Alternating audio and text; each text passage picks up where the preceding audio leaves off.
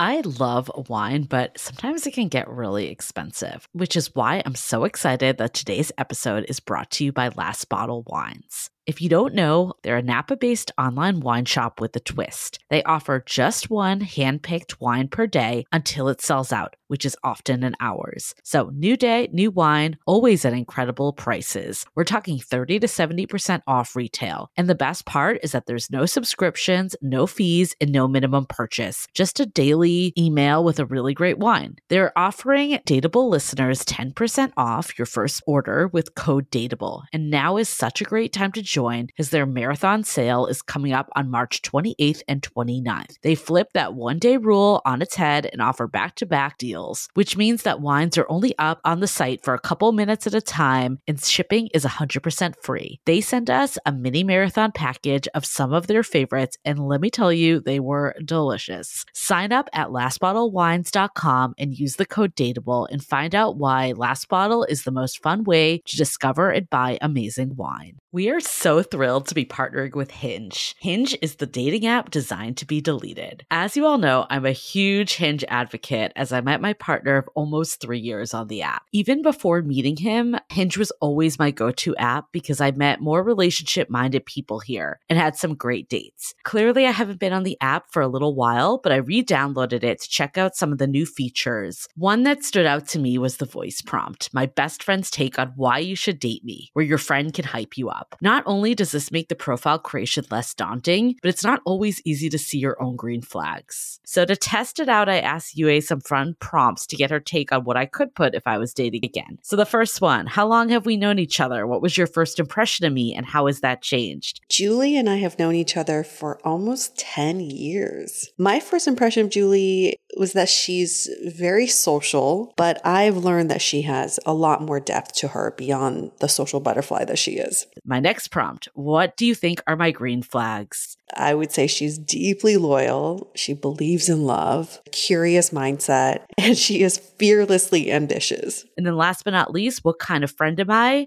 Julie is the kind of friend who will always have your back, no matter what. Damn, that feels nice to hear. So download Hinge and try voice prompts today. Then find someone worth deleting the app for. The Dateable podcast is an insider's look into modern dating that the Huffington Post calls one of the top 10 podcasts about love and sex. On each episode, we'll talk to real daters about everything from sex parties to sex droughts, date fails to diaper fetishes, and first moves to first loves. I'm your host, Yue Xu, former dating coach turned dating sociologist. You'll also hear from my co-host and producer, Julie Krafchick, as we explore this crazy dateable world. Hello, Dateables. Welcome to another episode of the Dateable podcast. Whether you're dating, not dating, you're in a relationship, or in a relationship, in and out of relationships, wherever you are in your life, you are in the right place with us on the Dateable podcast. We do everything, basically. We're here for you, no matter where you're at. We'll meet you there. I guess I was thinking that when we were talking about New Year's, we never talked about New Year's after it happened. We were like predicting what would happen for us on New Year's Eve. Mm-hmm. Then we never like circled back. I feel like we should, tell people what happened on New Year's Eve. Do you have like that interesting of a New Year's Eve? Oh, yes, I guess you do. You had a lot of changes. I was going to say mine probably wasn't that interesting a month later, but I'll let you go first. You didn't go to Mad River. Well, Mad River's permanently closed, so I could not go to Mad River. I cry so hard. But you did spend New Year's Eve in New York. I did, and it was really, really great. Honestly, this was actually one of my best New Year's because I feel like I did everything I wanted to do. I went to a comedy show. I went to a really nice like prefix dinner tasting menu. My partner and I love to be fancy that way. Of course, It was like so much more expensive because it was New Year's. Of course. Another whole deal. And then we saw fireworks. So it was really wonderful. I think, I said it was like one of my favorite New Year's. New Year's is not my favorite holidays, so saying that was actually a big thing. But I feel like you had the biggest news because you went to Taiwan and you said last that you weren't going to go there. It's so weird. I actually ended up in Taiwan. It was a total last minute trip. and ended up spending New Year's Eve there. It was not the best New Year's Eve. Oh, We went to this club that everybody goes to. It's called C'est La Vie. If you're from, you actually went to C'est La Vie in Bangkok. It's the same chain. Oh my God, I did. You Anna, spent New Year's Eve. Your partner was there, and I didn't know him then. We realized this years later. I did not like that place. C'est La Vie is a place you go to in Asia, all around Asia, if you want to get fucked up, especially on New Year's Eve. So we went to C'est La Vie, got a table with a bunch of people I don't know. And the way they have it in Taiwan, it's very high up. It's like 70th floor or something like that. So you can see the fireworks from Taipei 101. But it was so rainy and cloudy that day. We could not see anything. But on top of that, our table was fucking outdoors. Ooh. Outside on the 70th floor. So we were under this big umbrella. I guess all these tables on the outside were set up this way. I could not believe it. And there were heaters on the bottom. But you're just going to get wet because the umbrella is not like all containing. So yes. Weather-wise, it sucked. Crowd-wise, it sucked. It was like so many people. It was so crowded. Everyone's getting fucked up. You couldn't see fireworks. You couldn't see anything, even though we were like right next door. But what I loved was my partner and I took the subway back. And so we just had like a nice walk and chat after midnight hit. And that was like our alone time. And I really enjoyed that getting home process because we had a nice little conversation and some gossip about the people that were there. But as you saw, Julie, every Asian in California was in Taipei during New Year's Eve, kept running into like every Asian I know in San Francisco. So I didn't have to leave California to see these people. Here we are. You're like, oh, I haven't seen you in months. Oh, here you are. Yeah. You know, that exactly is why I don't like New Year's, just like the crowds. And, you know, one of our friends is in New York and we were like going to hang out with her, but we're like, I bet she's going to go to some like crazy party. And that's what ended up happening. And, you know, I feel like I'm getting older every year when I don't want to do this as much. I don't want to do that. And as soon as I got there, I was like, babe, I don't want to be here. You know, I really don't want to be here because this is not what I want New Year's Eve to be. And he was so great. I mean, just catering to me the whole night because I was just not in a good headspace. But I also realized that, okay, I'm ready to say goodbye to this side of me. Yeah. You know, that I like getting crazy. I like partying. I just don't want to do it on New Year's Eve. I don't want to do it in this kind of crowd either. It was so crowded. And there were so many like younger people there in their 20s that were having a wonderful time. And I remember talking to this girl and she's like, are you having a good time? And I'm like, I'm getting wet. I just bought this new dress. I can't even wear it because I have to wear my raincoat right now. And she's like, you can dance in the first rain of 2023. You know, I do like, kind of wow. appreciate That's that. very Though. sweet. I appreciate that. Very I was sweet. like, oh, are we just getting old and bitter? Me too. I do appreciate that like fresh look at things. Me too. So we're like a month in right now, right? January. And then we're approaching February, which means that we're approaching our next season, which is very, very exciting. Yay. We're also approaching Valentine's Day. We will have a special Valentine's Day prep episode of how to gift, how to deal, all the things next week. But how is kind of like re-entering this new year been for you? Like, has there been any changes or do you just feel like it's continuation? I do have to say, I'm so glad I went to Taiwan because I got to see my partner's hometown. I got to meet his family and his childhood friends. I recently read this article that was like, if you really want to have a deeper connection with your partner, spend time in their hometown, spend time with their family and their friends. And I totally see that now. I feel like it brought a whole new dimension to our relationship and I understand him so much better this time around. I'm like, okay, now I know where you came from. Now I know why you are the way you are. You know, he has a brother who's only a year younger, so they're very close. And I got to spend time finally with the brother. And it was so great to see their dynamic together because I've never seen him be an older brother before. And I found that really attractive, you know? So I'm so glad I went. I don't regret the trip at all. It was just one blip of New Year's Eve. But I do think it set a nice tone for the new year because it is a new chapter in our relationship. Yeah, you? I definitely feel the same way because I just came off of the holidays with my partner's family and then my family. I'm gearing up to go to Oklahoma to see my partner's brother and sister-in-law, a newborn baby. So that will kind of be the next stage. But I agree, just like understanding where they come from. There's aspects of him that I can see more clearly. Yes. And I think that really is ultimately what a relationship is about. I actually saw Vienna Farron, who we've had on this podcast. She is fantastic. She's a marriage and family therapist. That's so funny because where I read about knowing your partner's family is also from Vienna. So we just pull from the same I source.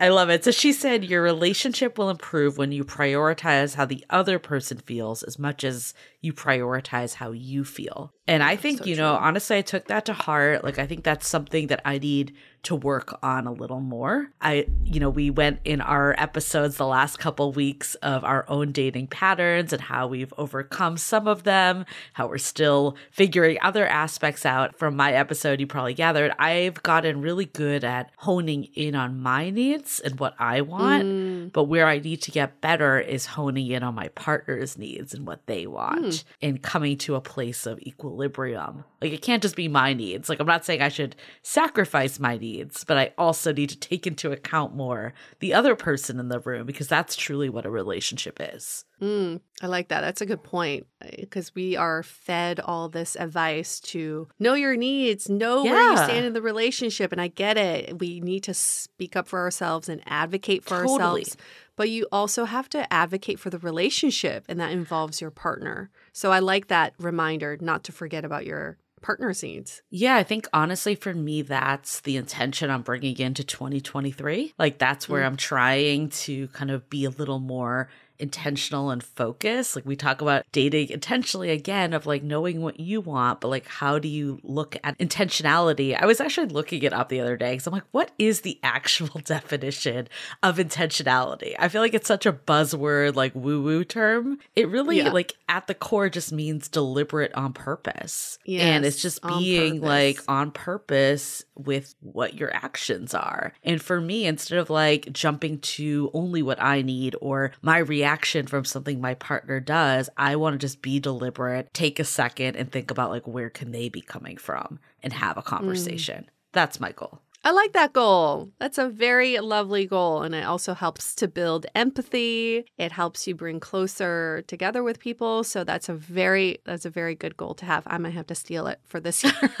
as well for myself. Like for anyone dating right now, I think it's also very applicable. We are today re-airing an episode we did with Alana Dunn. We love Alana. She's the host of Seeing Other People podcast. We were on her podcast. We had her on our podcast. We did an episode last season, Is It Chemistry or Anxiety, which was a very popular episode. Such a popular one. I love Alana. I think she's really well-spoken. She knows her shit, but we were on her podcast and we were really talking about just like the current world of modern dating and like, how do we save it? And I do think a big piece of it comes down to, intentionality of your own intentions and your own needs, but also this other side of being more like having your actions and words align, whether that's for your own self, but then also for others. Alana's so good about that because I think about how she's probably like more than 15 years younger than me.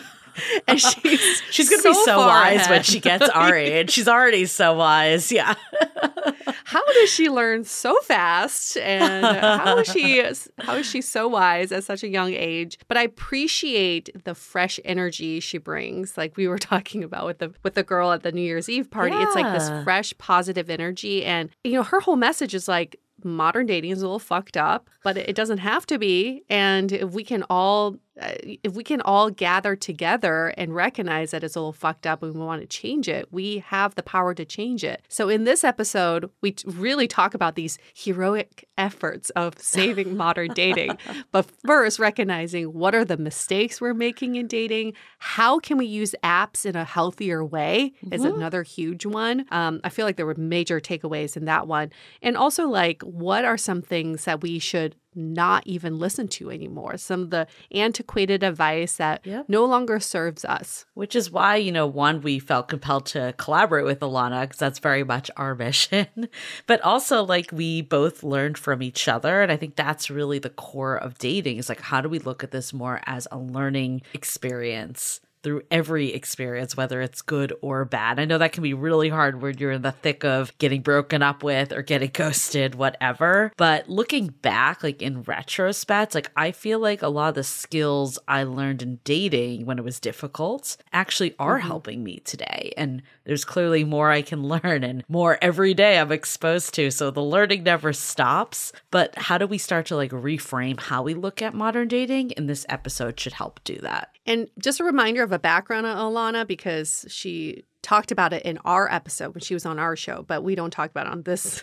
Obviously, on her own show, she's not going to be like, here's my background. She has such a fascinating background. She fell into this role at Hinge. She became the face of Hinge, was doing all their social media content. She even hosted a podcast with Hinge. And to suddenly be blindsided and be laid off. And she never thought about herself as being like a dating coach or dating expert, but she had been talking about dating for all this time that she thought, oh, well, I have all this knowledge to share. So that's what brought her to doing her podcast, Seeing Other People. So such a fascinating background. Yeah. I mean, I think actually it's very in line with our story too. When you think about it, a lot of our own stuff came from our own struggles. And then just the continued talk about modern dating gives you that expertise. So I really do love her background. I think the best experts sometimes can be people that have gone through it themselves and realized how do you get out of it, but not just use their own personal stories, but look at like everyone. But I think that's such a big aspect of how do you start to save modern dating is like we all need to help each other. And that's why we call ourselves dating sociologists, because we're more observers, researchers, data collectors. To be a dating expert, I feel like if you're dating, you're a dating expert because you're doing it. Yeah. You're doing exactly. it, right? Putting in the time, putting the hours. So, well, enjoy this episode. It's such a treat. It's so timely right now because it will help you set some new dating intentions for the new year. But we will be back with the new season so quick before you even know it. We've been hard at work recording, and we have some really good ones coming up. I will just give a little sneak preview that we did one about a sex cult the other day. That was a good one. That one was mind-blowing. But we've also had some really interesting other topics, like why do we pick the partners we pick? Like there's so many interesting things that we're continuing to uncover every season. So make sure you are subscribed if you're not already. That's when you'll get season 16. I still can't believe it. We're back with season 16. So that's what will drop if you are a subscriber. Also, help us out. We would love to get to 1,000 reviews. We are like 400 away. And close. We know that there are so many more of you out there. Like we see our numbers. We know that, the first thing that everyone thinks about isn't always writing a review, but we're just asking you to take 2 seconds, give us 5 stars, drop us a line if you feel so compelled. We love reading those. One of the latest ones was about big dateable energy. So we love using the terms and seeing that on the reviews. So thank you in advance for anyone that helps us out there. And then last but not least, at Dateable Podcast on Instagram, go to dateablepodcast.com, sign up for our newsletter. We are getting great feedback on this newsletter. If you love the last couple episodes about breaking up with bad dating habits, that's what the newsletter is focused on. So keep going there. Again, this is really just for us to distill more of our learnings and have ways that we can keep helping people save modern dating. Okay, well, before we get into it, let's hear a message from our sponsors. This episode is brought to you by the One Love Foundation. The numbers of people affected by relationship abuse are startling. Abusive relationships rarely start with physical abuse. Instead, there are often red flags like manipulation, isolation, belittling, and volatility. Do you know the signs? One Love Foundation, a national nonprofit dedicated to ending relationship abuse, empowers you to see the signs of an unhealthy relationship before things go too far. Visit joinonelove.org and learn to spot the signs of unhealthy and healthy relationship behaviors. This episode is made possible by Blissy. Now, who knew that a better pillowcase is all you need for better sleep? And this year, you can achieve better sleep with Blissey's award-winning 100% mulberry silk pillowcases. Seriously, silk is what's best for your hair and skin. It reduces frizz, tangles, and prevents breakage. Blissey's pillowcases regulate temperature, keeping you cool at night. And the mulberry silk is naturally hypoallergenic, so no more itching or rashes. Unlike other silk pillowcases, these are of the highest quality silk and are machine washable and durable. From night one, I was already seeing the difference. My hair was so smooth when I woke up, I just rolled out of bed and looked presentable. I seriously woke up like this. Everybody who has tried Blissey loves them. They have a ton of different prints and colors, and they make great gifts because there's an option for literally anyone. Try now risk-free for 60 nights at blissey.com/dateable and get an additional 30% off. That's BLISSY.com/DATEABLE and use the code DATEABLE to get an additional 30% off. Your skin and hair will thank you. Okay, let's hear our episode from Seeing Other People.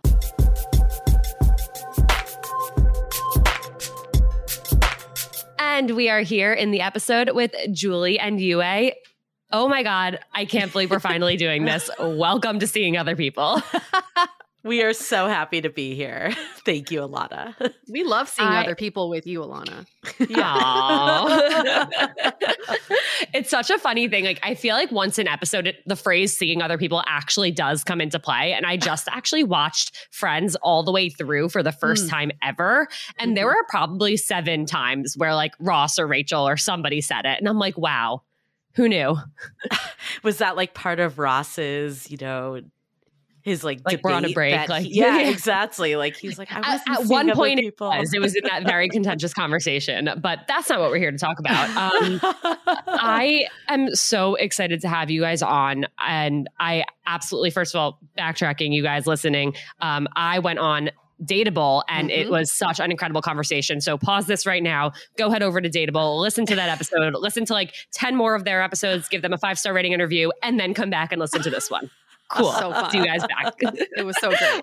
It was so great. But we have a problem here that I would love for us to discuss. And that problem, I think we can all agree, is that modern dating is pretty horrible right now. Yeah. But it shouldn't have to be. No. So I'd love to hear, first of all, just to catch the listeners up if they aren't familiar with you, what is going on in your personal lives in terms of like your relationship status? And then what was the most difficult part for you in getting to that point? Julie, why don't we start with you? Sure. Yeah. So I'm about a year and a half into a relationship that I met my partner in the midst of COVID. So I am a living proof that you can meet someone during the pandemic. And, it's so interesting because I feel like dating has always been one of those things, which is part of why like I got into Dateable, that it feels like you should be able to, think your way through it and, learn the skills and almost apply the rigor that you would for like finding a job. But I've learned over the years that it doesn't work that way. And so much of it is just feeling. And that I think has been the most pivotal moment for me, is thinking about like, how do I feel with this person, rather like, who should I be with? Who do I think is the right fit for me? And starting to use my head less than my heart.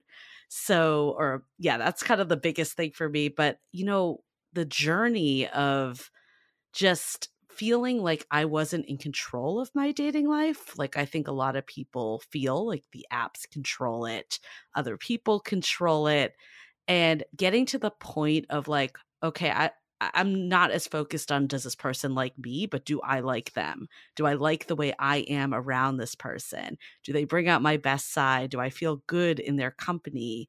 That I think was really transformational, to start putting myself first.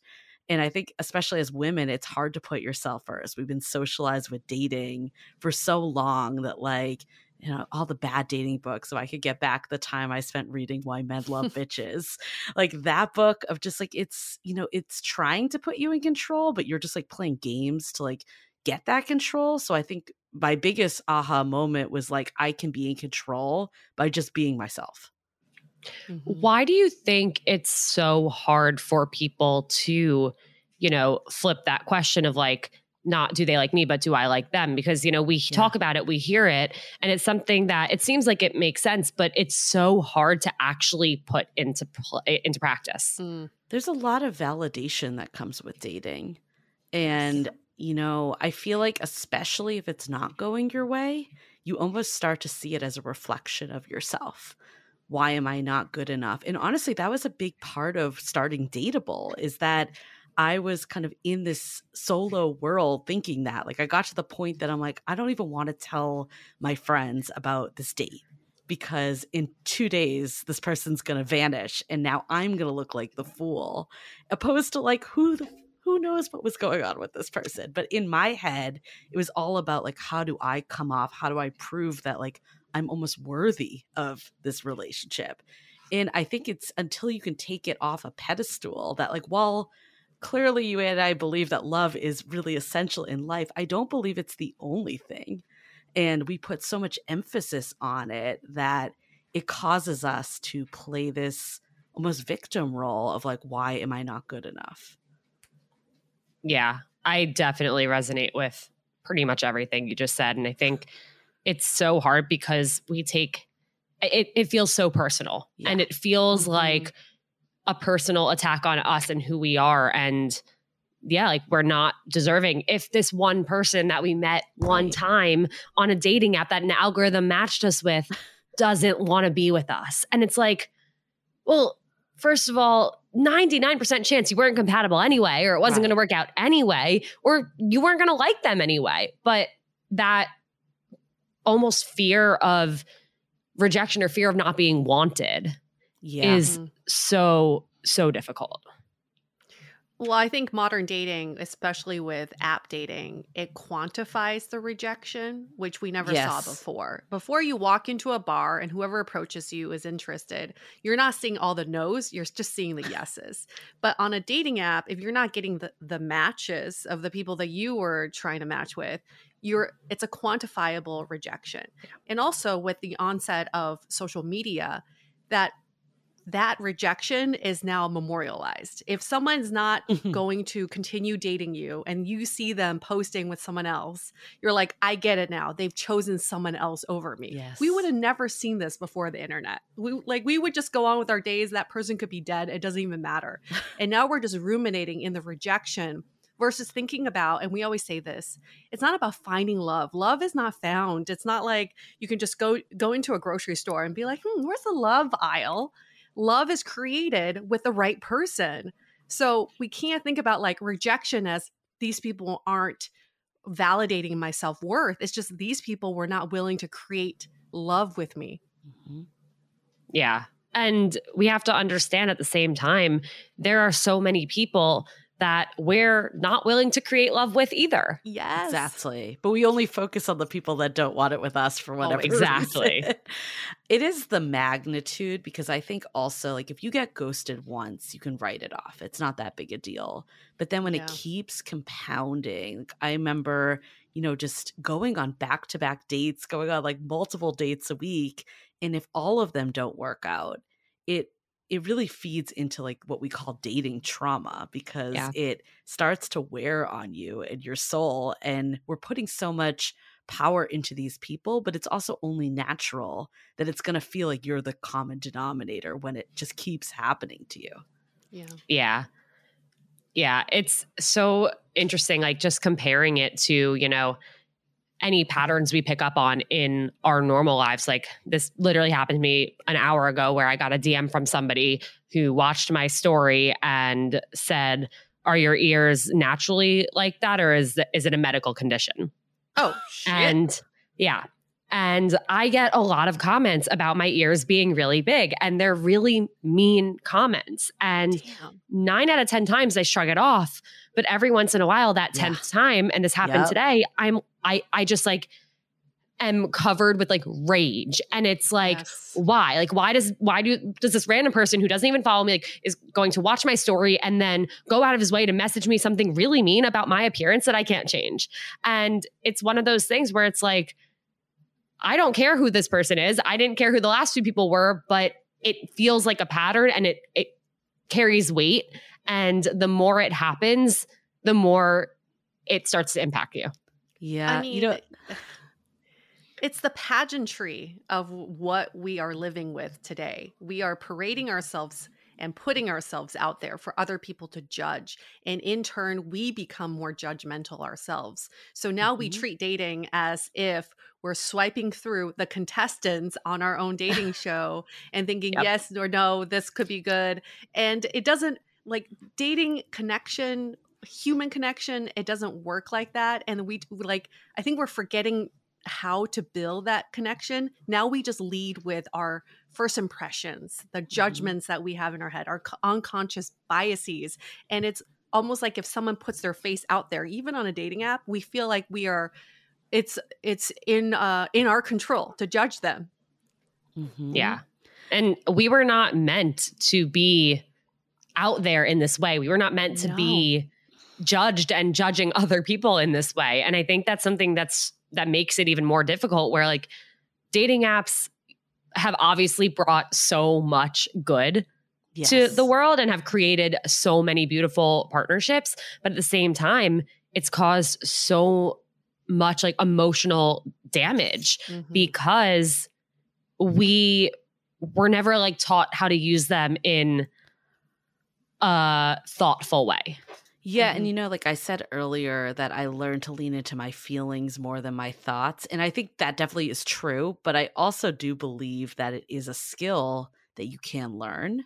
Yeah. And we were never even taught how to have human connections in school or anything. So I think some of it's like how to use the dating apps in a way that isn't going to eat at your self-esteem and your self-worth. But also, even once you meet someone on dating apps, like, I am super pro dating apps. I think it's a great way to meet people that you would never come in contact with. But I agree with you, Alana. Like, why 10 years later are we still swiping on people's faces? Why hasn't this evolved in any way? It's actually kind of like messed up when you think about it. So I totally hear people when they're like, I just can't do it. Like, it's too much for me. But at the same time, it's unfortunate because it is such a great way to actually meet people if you can learn how to navigate it and learn that, it's human people at the end of it. It's not just an algorithm.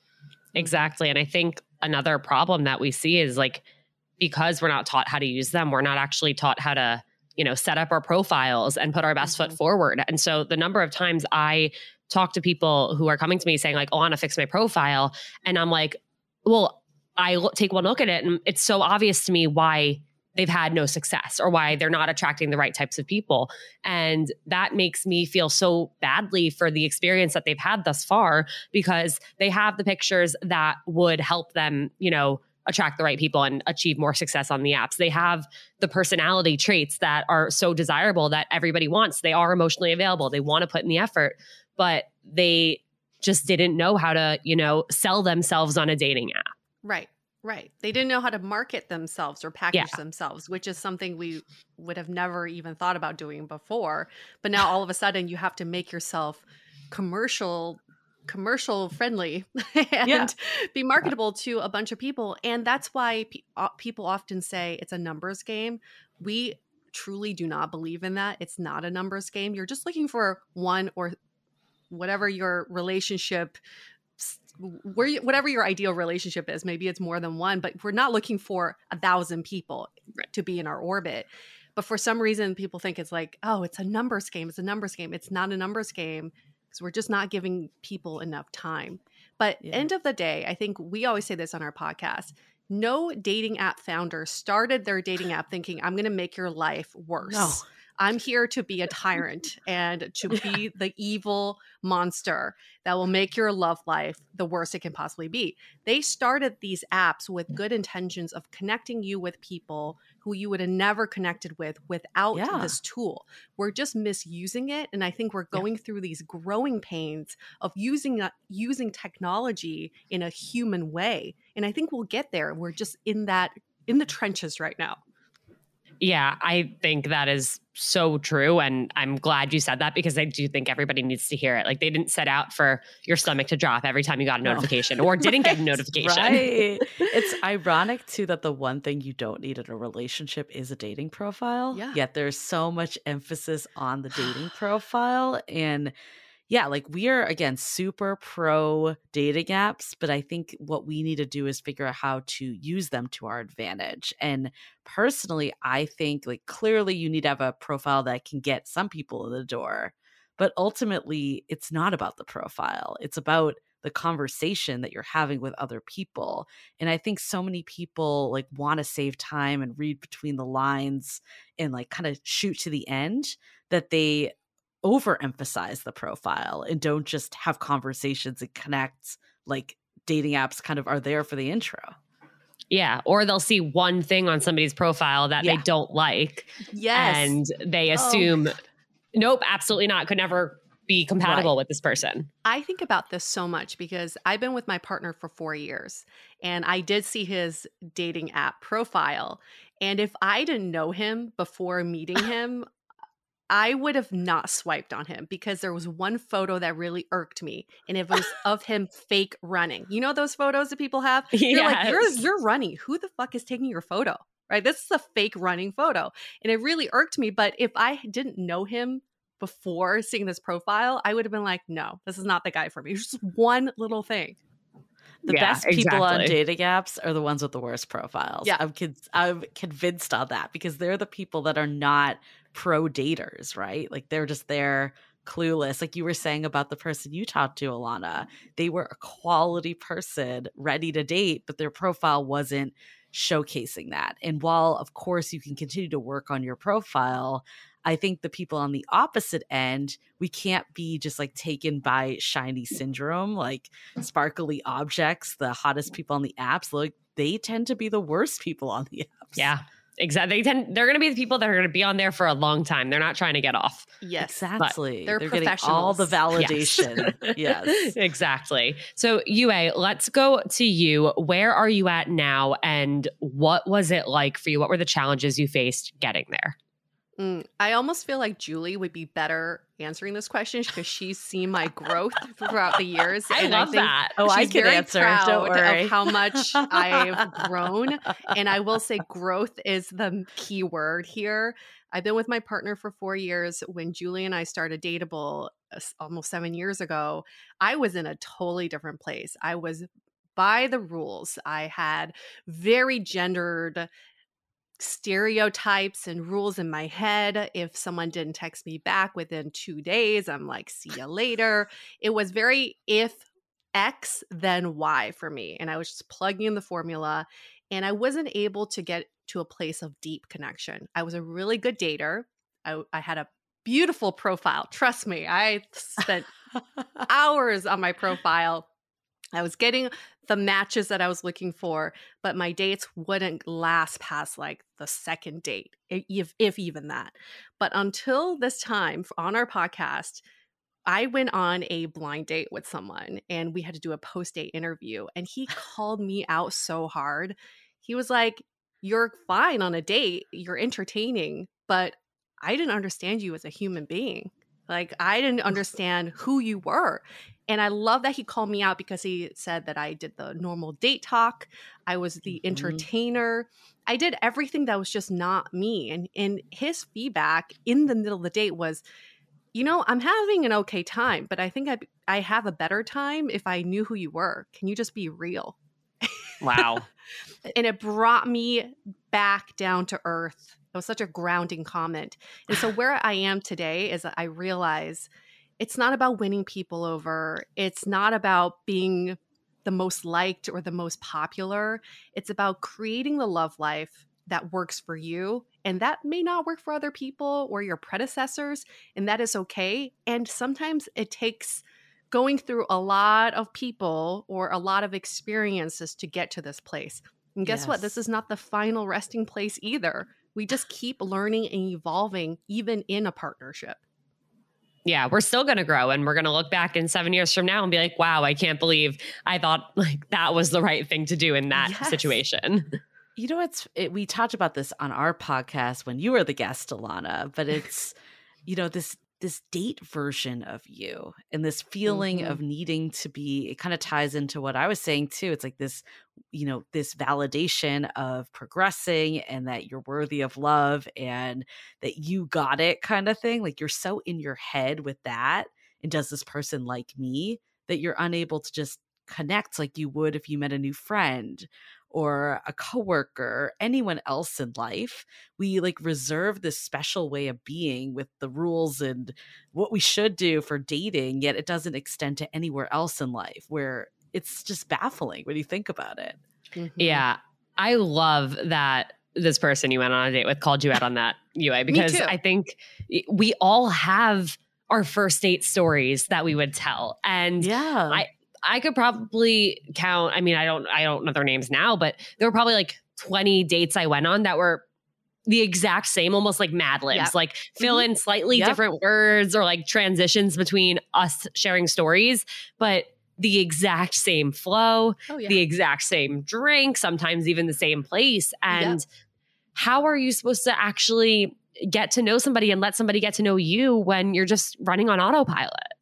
And that's why dating is so miserable. And that's why, to go back to like, why do we feel like it sucks so bad? It's because you're doing the same thing over and over again, not getting the results you're looking for. It's compounding to believe that there's something fundamentally wrong with you, eats at your self-esteem. Like all this goes way further than just having a fun date. You know, it's crazy. But if you think about the fundamentals of human connection, I had play dates when I was a kid. When we would go on these play dates, it was intentional that we would have fun together. That was it. That was our only goal. And if we liked hanging out with each other, we would have more play dates. It was never about what's next. It was just more like in the moment, do I enjoy this? We started out that way. Why is it that in modern dating today, everything is about what's next? When's the next date going to happen? We've been dating for 3 months. When's the DTR going to happen? Well, how are we going to escalate this relationship? It goes against how we connect as human beings. It's because we view dating as a milestone, an achievement. And there, you know, the ultimate achievement that we've been fed by society on is getting married. And that's why I think we look at it that way. And we don't enjoy the process of getting to know someone. We want to know that it's going to go somewhere. We're not wasting our time. I feel like that's like the number one thing you hear with everyone is like, I don't want to waste time. And maybe it's this perception with dating apps that there's so many people out there. So if I give my time to this person, it means that there's an opportunity cost for someone else. But we also like don't let things evolve that way. Like that's not like, it's just like when you think about it, like when else in life would you go meet someone for an hour and then have to make a decision that this is going to be your life partner? Right. Like that's not how friendships work. That's not how anything works at all. That's not even how a job works. With a job, you do a bunch of interviews, you do your research, like you explore. It's just kind of the same thing. You're exploring different companies, different positions, but you don't just have one sit down with somebody and say, all right, I'm in, like hire me. I'm going to be here and work here for the rest of my life. No. And you could be at a job for a year and then decide that it's not a good fit. There's something else better for you. And you don't get upset about it. You don't feel like a failure because of it. You move forward. Yeah, I was going to say that. It's like you feel like you failed when things don't work out when it comes to relationships. And we're all so afraid of failing. And I think, honestly, that's one of the biggest challenges with modern dating, too. Yue and I call it relationship chicken, is that everyone says they want a relationship, but everyone has this fear. It's like, I don't want to show my cards. I don't want to show that I'm more interested because I don't want it to not work out, or I don't want to feel rejected because it's a reflection of me again.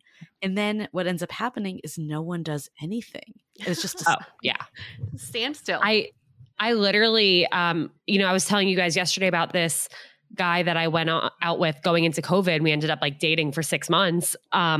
We had actually gone on a first date 4 months before our second date in October or September, and had a phenomenal first date, texted that night a little bit into the next morning, and then nothing. he didn't text me. I was like, oh, I'll wait for him to text me. And he just like, we went away for work and didn't text me and I didn't text him. And I was sitting on my friend's couch literally months later and she was like, whatever happened to him? And I'm like, I have no idea because that date was so fun and great. And like, I definitely would not have expected to not go on another one. And out of the blue, it was like a Saturday at 4 p.m.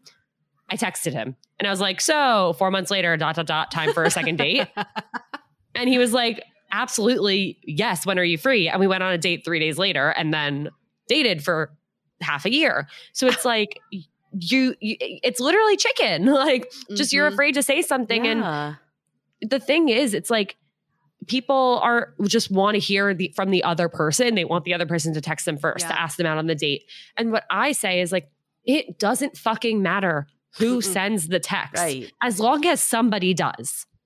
Right. Because I think it's like the validation again. I used to be this person. I remember my married guy friend was like, oh yeah, you just like text and say you had a good time, right? And I'm like, I would never do that. You don't know anything about dating. Like you've been married for too long. And then now I'm like, why wouldn't someone want to see that? Right. You know, like there's nothing wrong with doing that. It's just showing that you want to see this person again. Like why do we put such an emphasis on this? If you went out on a networking lunch, you would have no qualms about sending a follow-up ever. No matter what. Even if like you didn't plan to see them again. Yeah. Yeah. And you would want to be the first because you really want to show your appreciation. You want to show your appreciation for someone's time. But in dating, we often have this power struggle. If I'm the first to text, then I've lost my power and now they have the upper hand. Yes. Where we get this notion from all those terrible dating books and videos and advice and the dating professionals of this industry who completely screwed us over in the last couple decades of this. And so it's our time to change this notion that if you are a decent human being and you spend some time with someone, and even if you don't see a future with them, you still want to show your appreciation for their time regardless. Yeah, it's not that hard to be a decent person. You don't even have to be a good person, but like decent. Right. I think that's the core of it though. It's like all these like rules and ideas that we've been fed. Like we were talking to a guest on our podcast and she was saying how she just sees these like outlandish ideas on TikTok. And it's like, why are you taking your why are you getting dating advice from TikTok? It's just a random person showing up, regurgitating what they thought was a good idea. Like it's not like coming from anything. Like you have to be the one to decide what works for you instead of just listening to other people like sprout random stuff. I understand that's ironic because we're doing this podcast right now. But you know what? We're not for everyone. And that's fine. That's okay. There are going to be people who want to follow the rules and play the games. And they're going to think that that works for them. And like, fine, maybe they'll get lucky or maybe they'll change their mind. But it is tough because there is no one right or wrong way to do it. No. And that's where it gets so confusing. And that's what we say too. It's like our podcast, your podcast, like we never dish out like you must do this or you should do this. It's kind of like take what works for you and leave what doesn't and adapt to it. Exactly.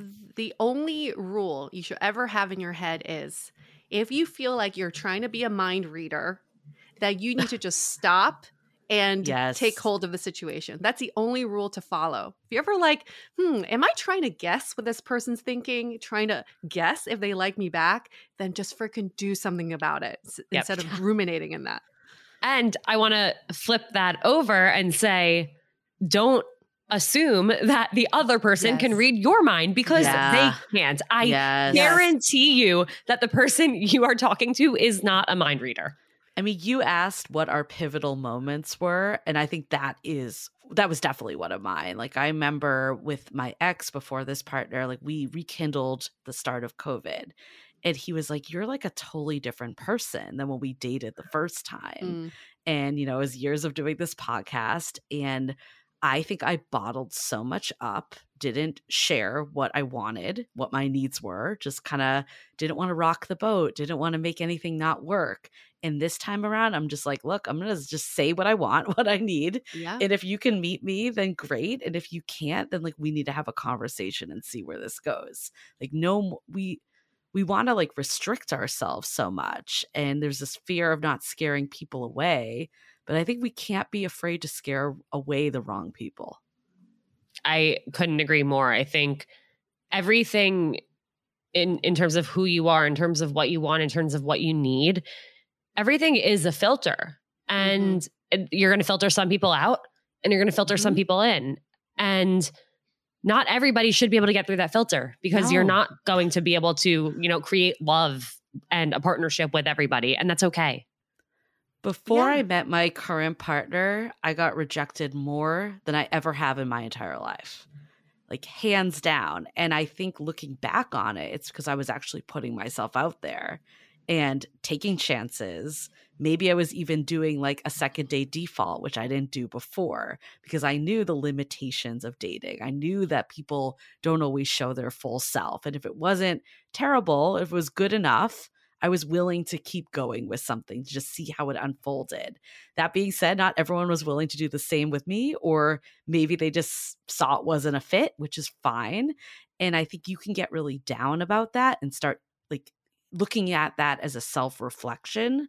But for me, the biggest thing I did was just keep going. Like, I think that was the path. And then eventually it led me to my now partner who was like there for it, like I'm so glad all those other ones didn't work out because this was the right person that appreciated me for who I was. Like same, it's a mirror story of you and Jake, Alana, right? It's the same thing. It's like he showed up every time, he was consistent, and that's what happens. Like if it works, it works, and you just keep going because it works.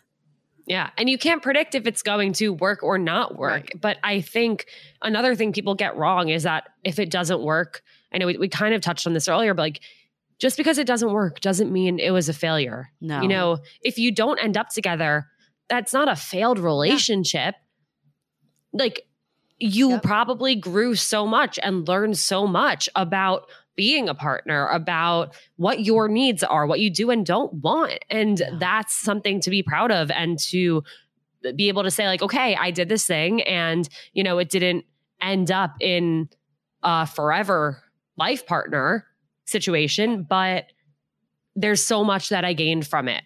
And I'm going to take all of that and move forward. Let's hold that thought for a quick message. This episode is sponsored by Viia. We all know there are things that can help set the mood in the bedroom, but did you know a little THC could also do that? Yes, Viia has developed a unique blend of pleasure-enhancing cannabinoids, libido-strengthening herbs, and a low dose of THC all into one mind-blowing gummy called High Love. This gummy, wow, it will awaken your senses, increase blood flow, and intensify any sexual experience. I've been pleasantly surprised by the High Love gummies because it is just the right amount of THC for me to have a good time without feeling sleepy. And hey, if THC is not your thing, Viia also offers a wide array of other gummies without it. And everything legally ships in 50 states with discreet packaging directly to your door. So if you're over 21, you can get 15% off and a free pack of award-winning Dreams THC plus CBN sleep gummies with our exclusive code DATEABLE at viiahemp.com. That's VIIAHEMP.com. Let the gummies work their magic. Head to viiahemp.com and use the code DATEABLE to receive 15% off and one free sample of their Sleepy Dream gummies. That's viiahemp.com and use the code DATEABLE at checkout. Take your passion and pleasure to a whole new level with High Love from Viia Hemp. This episode is made possible by Armoire. Armoire makes getting dressed easy. With a clothing rental membership from Armoire, build the perfect wardrobe with brands that are high quality, unique, and recommended just for you. All you have to do is take a 5-minute style quiz and select items from your dynamic, personalized closet. The styles show up at your door in as little as 2 days. Then when you're ready for new clothes, just swap them out. Listen, I live in Southern California. There is absolutely no need for puffer coats or any sort of those winter jackets. But when I travel anywhere else in the world in these cold months, I'm often burdened with the task of getting winter clothes. And now with Armoire, I can just rent my winter wardrobe. It's brilliant. Right now, our listeners can give Armoire a try and get up to 50% off their first month. That's up to $125 off. Just visit armoire.style/dateable. That is armoire.style, spelled ARMOIRE.style/DATEABLE to get up to 50% off your first month and never worry about what to wear again. Try Armoire today. At Parker, our purpose is simple. We want to make the world a better place by working more efficiently, by using more sustainable practices, by developing better technologies. We keep moving forward. With each new idea, innovation, and partnership, we're one step closer to fulfilling our purpose every single day. To find out more, visit parker.com/purpose. Parker, engineering your success. We are so excited to share with you our new podcast, Exit Interview. Dates don't usually end with a satisfaction survey, and yet we rate everything in our lives, from Uber drivers to local coffee shops. So why don't we do the same thing when dating? We're here to conduct the ultimate romance review, featuring daters hungry for love who have agreed to call up old flames to gather honest feedback. Welcome to Exit Interview. He upgraded himself to business class while I was in economy. Wait, wow. What? There's feedback that will make you cringe. She could be a little bit hard-headed, like not reading the writing on the wall. And feedback that will make you swoon. When she said that she had feelings for you. I had no idea. Really? And maybe you'll learn a thing or two yourself about how you can be a better dater, lover, or partner. Obviously, knew I was going to learn something. I didn't expect this. Welcome to Exit Interview. Listen to Exit Interview on the iHeartRadio app, Apple Podcasts, or wherever you get your podcasts. So much as a mindset reshift for sure, but also taking being in a relationship off a pedestal. Yes. For me, getting to the point, I think the pandemic was pivotal. Like I found myself alone in the pandemic. I had that immediate freak out moment. At the time, I thought I'd be alone for 2.5 weeks. Fast forward years later. But I remember like initially being like, oh my God, my worst fear is coming true. Like in the time of need, I'm by myself. And I soon realized like if this was life on your own, it's not so bad. Like if you build up your life and you have love in other places and you have passions and things that are fueling you, you realize that like a relationship's a cherry on top. And you know, I think it's like people that are in the thick of it, I'm sure like are rolling their eyes a little, but I think like looking back on it, if you can kind of detach from this outcome of being in a relationship, if the goal of a relationship is to be happy, like how do we just get happy now? And then it brings it from a place of need to a place of want, which allows the right people to come through and for you to be more like, okay, is this person adding to my life? Right. I'm going to keep going. If not, then, you know, like I choose myself. I'm just going to like do my thing. Exactly. I love that, like making the goal to actually be happy outside of what's going on in your dating life. And yes, of course, you could be happy and then get into a relationship, feel happier, and then it ends and then you're very sad. But that doesn't mean you don't have all these other great things going on in your life that you've created for yourself that do bring you happiness. Like you're allowed to feel sad in between. I think that we need to normalize a couple things. One is there is absolutely no quality that you're putting on, or at least no judgment between being single, being in a relationship, and dating. Those are three just stages. It's not good, bad. And know that in your lifetime, you're constantly in a relationship. If you're not in a relationship with other people, you're working on the relationship with yourself. And even in a relationship, a partnership, that is broken up into several little relationships too. In my 4 years with my partner, I can say we've probably been in 20-ish relationships. And that's great. I love that. I can say in the beginning of our relationship, we had this mini one that was like really flirtatious and playful. And now we're in a very serious one, or we're just constantly evolving. So we can normalize the beginning and end of relationships as a great thing because we're just closing a chapter and moving on. It could be in a relationship. It could be not in a relationship. that's something we need to just embrace. And the end is not a bad thing. We can't put a value on these things. Yeah. And even within that, like people, judge themselves and their own relationships for like, oh, well, we're in month 7, so we're in the honeymoon phase. So right now we have to really enjoy it because it's all downhill from here. And then people will ask like how long someone else has been in a relationship, and then they'll make a snap judgment because of that. Yes. And like I questioned for a while, I'm like, am I in the honeymoon phase? Am I not? Was I ever? Like it's just so confusing, and it's so complicated that we have like feel the need to attach labels to things instead of just feeling what we feel and acknowledging it and moving on and living our life. Yeah. I love this idea of like, it's just all chapters of your life. And like, how do we start to just focus on the process? And, in retrospect, all the relationships of mine that ended, I'm so glad they did. And like they built on each other. And who I am today is because of those past relationships. And when you're in the thick of it, it's terrible, right? Like when you feel like you've lost the love of your life, I don't want to undermine that feeling because I've been there before, not being able to get out of bed. And it's the worst. But if we can have the foresight to look at our past and look at how things have like actually built on each other, then it can just show that we're like, this is what's meant for us. We're moving to a new world. Exactly. I want to switch gears because there's a topic that I've been very excited to talk to you two about. And ironically, you just put out an episode on it. So perfect hopefully timing. You're tired about talking about it. But, and we did mention it earlier, this concept of red flags and, seeing one thing about somebody and immediately writing them off. Yes. And I think the three of us all agree that our society has become so obsessed with red flags and chasing these flags. And I know you guys say it's like playing capture the flag. And like, how did we get here? And what? It's so frustrating. I'm like frustrated trying to explain what I'm trying to say. But why do you think we got to this point of being so obsessed with finding these red flags and immediately writing people off?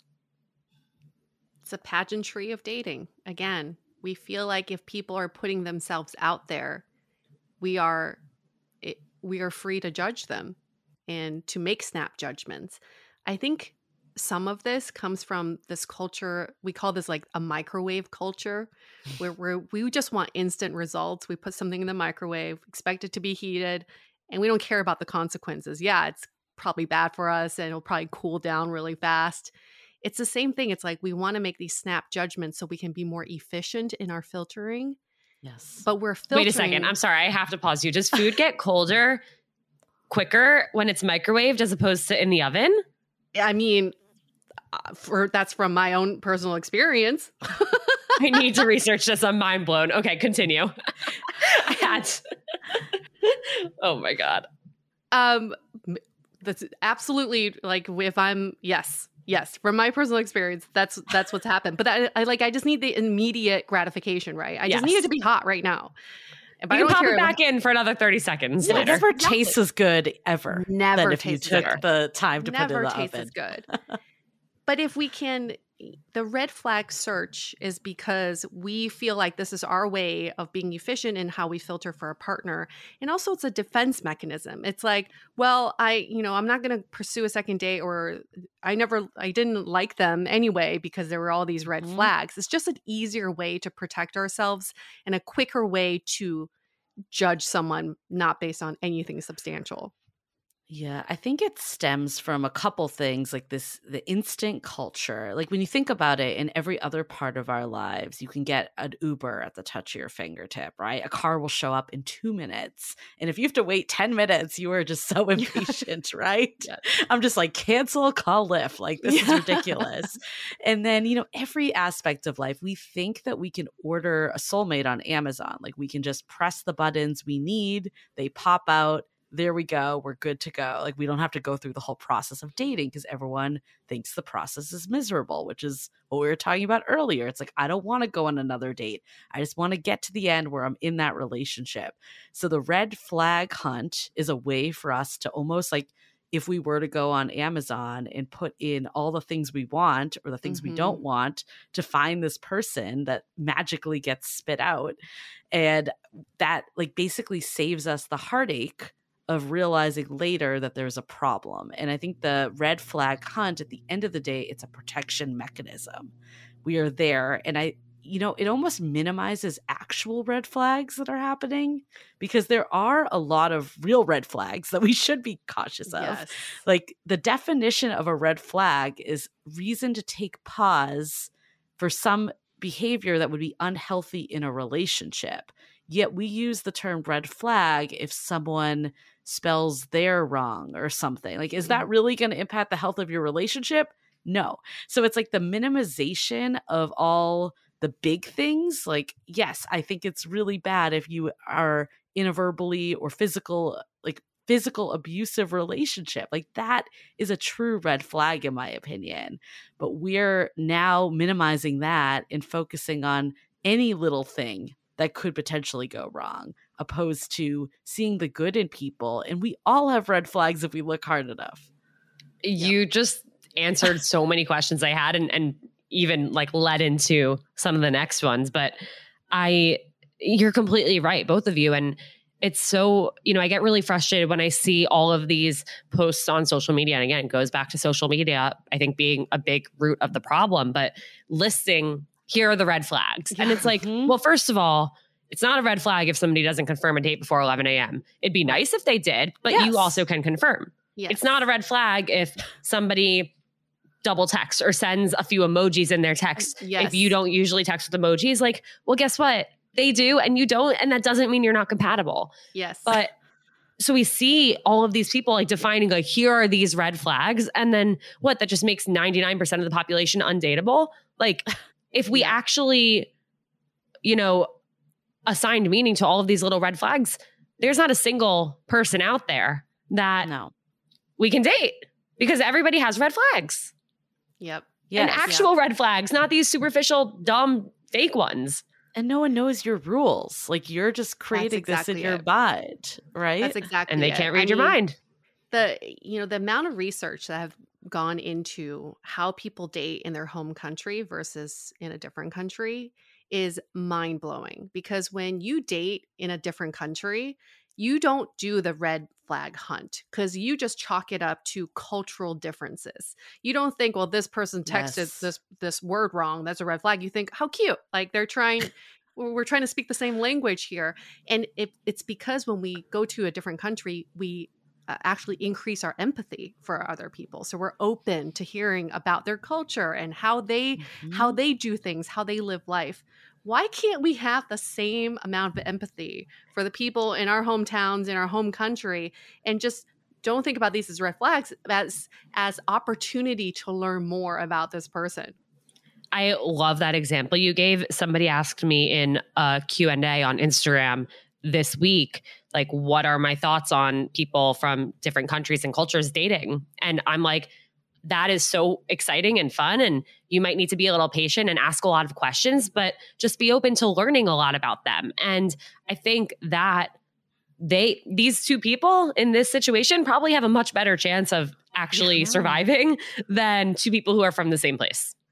And assume they know everything about the other person. Yep. Yeah. And we started this convo of like, why is dating so miserable? Why does it suck so bad? And I think expectations is a big part of it. Lack of curiosity, feeling like we have this rule book, this playbook that we know exactly what we want. We need to just find it. We're going to, not treat people like humans and just like they're an object that we can buy online and mark off the red flags so we don't have to waste any time. That it's so transactional, like that mentality versus just going out and having fun. Like, I actually, on my first date with my partner, we had a guest on our podcast that's a play expert.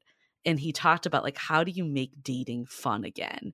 And so many people look at it as another job that we got to go on these date reviews. We got to treat this with the rigor we would to like our professional lives and grill everyone and make sure we're making the right fit. Like that is just not a fun date to have. And I was definitely guilty of that. I remember there were some dates that I thought like, you know, sharing all my past trauma and bearing my soul was the key to like bonding. And those usually like resulted in me getting ghosted. And the one and I think it's like because I was trying to fast track to the end and like make sure that all the boxes were checked and there weren't any red flags and there weren't any issues. And that was not the right method. Like when I just approached my date with my partner now is just, hey, I want to like go meet a person and have fun and whatever happens, happens. There's time for the deeper conversations later. Like they don't need to happen on date one. We treat it like it's our only chance and we want to get everything out. But the problem with that mentality is that it's just TMI, like too much at once. Like it's overkill. Yeah, it really is. And look, we're all guilty of going on dates like that. I mean, look, I remember there was one specific date. I thought it went so well. I was like so into this guy, thought we connected so deeply. Was it Brad? It was not Brad. You always do with these Brad. Trauma dumps too, right? Right. And this guy did not ask me for another date. I don't even think he texted me after. And I was so confused. And I think it was like a year later where I finally figured out like, this guy probably left this date thinking this girl is psychotic, but also not knowing actually anything about me. And guess what? I didn't learn a single fucking thing about him because I didn't shut up the whole time. And that's why I thought it went well, because people like when they talk about themselves. Yeah. Oh, yes. When you're on the red flag hunt and you're doing the date review, you're not focused on the other person and having a conversation like you think you are because you're asking them questions, but you're thinking about like, what's next on my checklist? What do I have to, and you're not listening. Like, what do I have to like learn about them? You're not listening to their actual answer. You're just like mentally checking things off. Exactly. What's funny about that is we often get this question. I'm sure you do too, Alana. It's like, what should I talk about on a date? Yeah. What are some conversation prompts? And it boggles my mind. It's like you're two humans. You are mere strangers trying to catch up on what 20 plus, 30 plus, 40 plus years of your life. And you don't know what to talk about? Well, why does it have to feel so contrived? Why can't we just get to know each other? Because that's all it is. We're strangers getting to know each other. That's what life's about. You spent your entire life talking to people. Yeah. I mean, one of the best dates I ever had was with an ex-partner of mine, and we just talked about like pulling pranks on our friends for the first half an hour. There was none of the date talk. It was just like two people that were connecting over random things. And, as friends, like friends would, you don't sit there thinking about like, I need to ask my friends this 10 list of questions. Like you just have a conversation and see where it flows. And we think, again, it comes back to like, we need to make the right call and we can't waste time. Like, let's get it all out immediately. Like, it doesn't work that way. It just leads to people feeling like they were like pressed in a job interview. Yep. Yeah. I think the harder we try to almost meddle in our own lives and force things to work or force the answers to come to us, the harder of a time we're going to have actually finding what we're looking for. Yeah.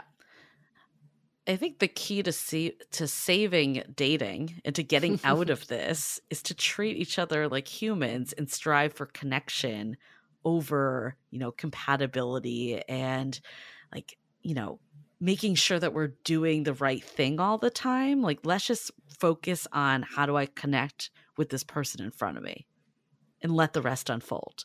Yep. It's so beautiful, but it's so crazy that it's such a wild concept to people. Seems so simple, but so hard to achieve. We can get there though. Anybody listening to this podcast, this is like, if you're listening to this, obviously you're already on this train. Yeah. And the three of us are helping you move along on this train. Let's just get this movement going because we see the light at the end of the tunnel. You're on the right train already. Exactly. We see it for you. So now you can go out there and see it for all of your friends and family and coworkers who are also struggling. Yes. It's like anytime there's that moment, right? Like, should I send the text? Should I do this? Like, look at where is this coming from? Like, if I do this, am I coming from a place of being needy or connecting? If it's connecting, you know, and also the word needy is such like that one really bothers me in dating. We all have needs. We're all needy. Yeah, exactly. Like needy. being needy, like, you know, Being like, needy. Would your friend think you were needy if you were texting them? No. Literally no. Would they ever think twice about the fact that you double texted them or texted them first? Literally with an emoji. Yeah, exactly. All right. To wrap this up, first thing that comes to mind, each of you, best piece of dating advice you've ever received. Oh my God. I know it's hard. I know. I was like, we have a lot of bad dating advice we've received. I know. I know. I don't know if this counts. It kind of does. Like, I would say there's not like one that's standing out of like an expert that said something. But I remember when I was really struggling with dating, my best friend was just like, I don't understand. Like, you are a social person. Why is this like happening? Like, are you actually being yourself? And it made me realize like I wasn't being myself. I was being the date version of myself. And I wasn't looking for a relationship because I wanted one to like a person to share my life with. Like, I was looking at it like all my friends had a relationship and I want someone that's out with me and my friends. And I think her saying it and putting it in perspective is like, how do you just show someone yourself? That has been the best dating advice I ever got because it made it real clear that I wasn't doing that. Absolutely. It's a good one. The best piece of dating advice I ever got was from my mom. Julie knows exactly what I'm about to say. Yes. I was a very anxious dater with this one guy, Alana. You know how that is. And he was not texting me back when I wanted. He was not giving me what I want, but I was just so into him because of his lack of communication. And my mom finally sat me down. She's like, can you imagine being in a relationship with this sort of behavior? If your goal is trying to be in a relationship with him, is this sustainable? And I was like, oh my God, Mom, you're amazing. Thank you for I love that. That is, yeah. I think a lot of people are going to hear that and be like, oh shit, that's what I'm in right now. Yeah. Julie, Yue, thank you so much for being here. To everyone who tuned in, thank you so much for listening. Don't forget, go check out Dateable. Go check out the episode that I was on Dateable, but all of their other episodes. Yeah. Give a 5-star rating and review to Seeing Other People if you haven't yet, and then go into it to Dateable if you haven't yet. And I will see you guys next time. Thank you for tuning in.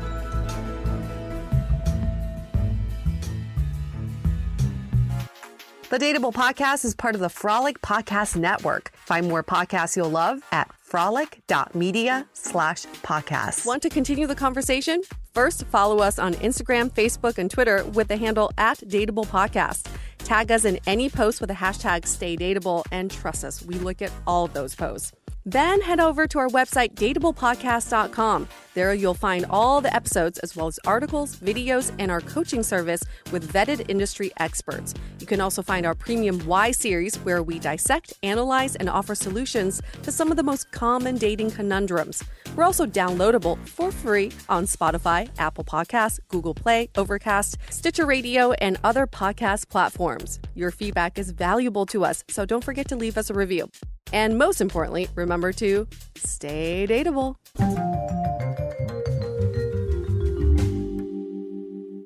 At Parker, our purpose is simple.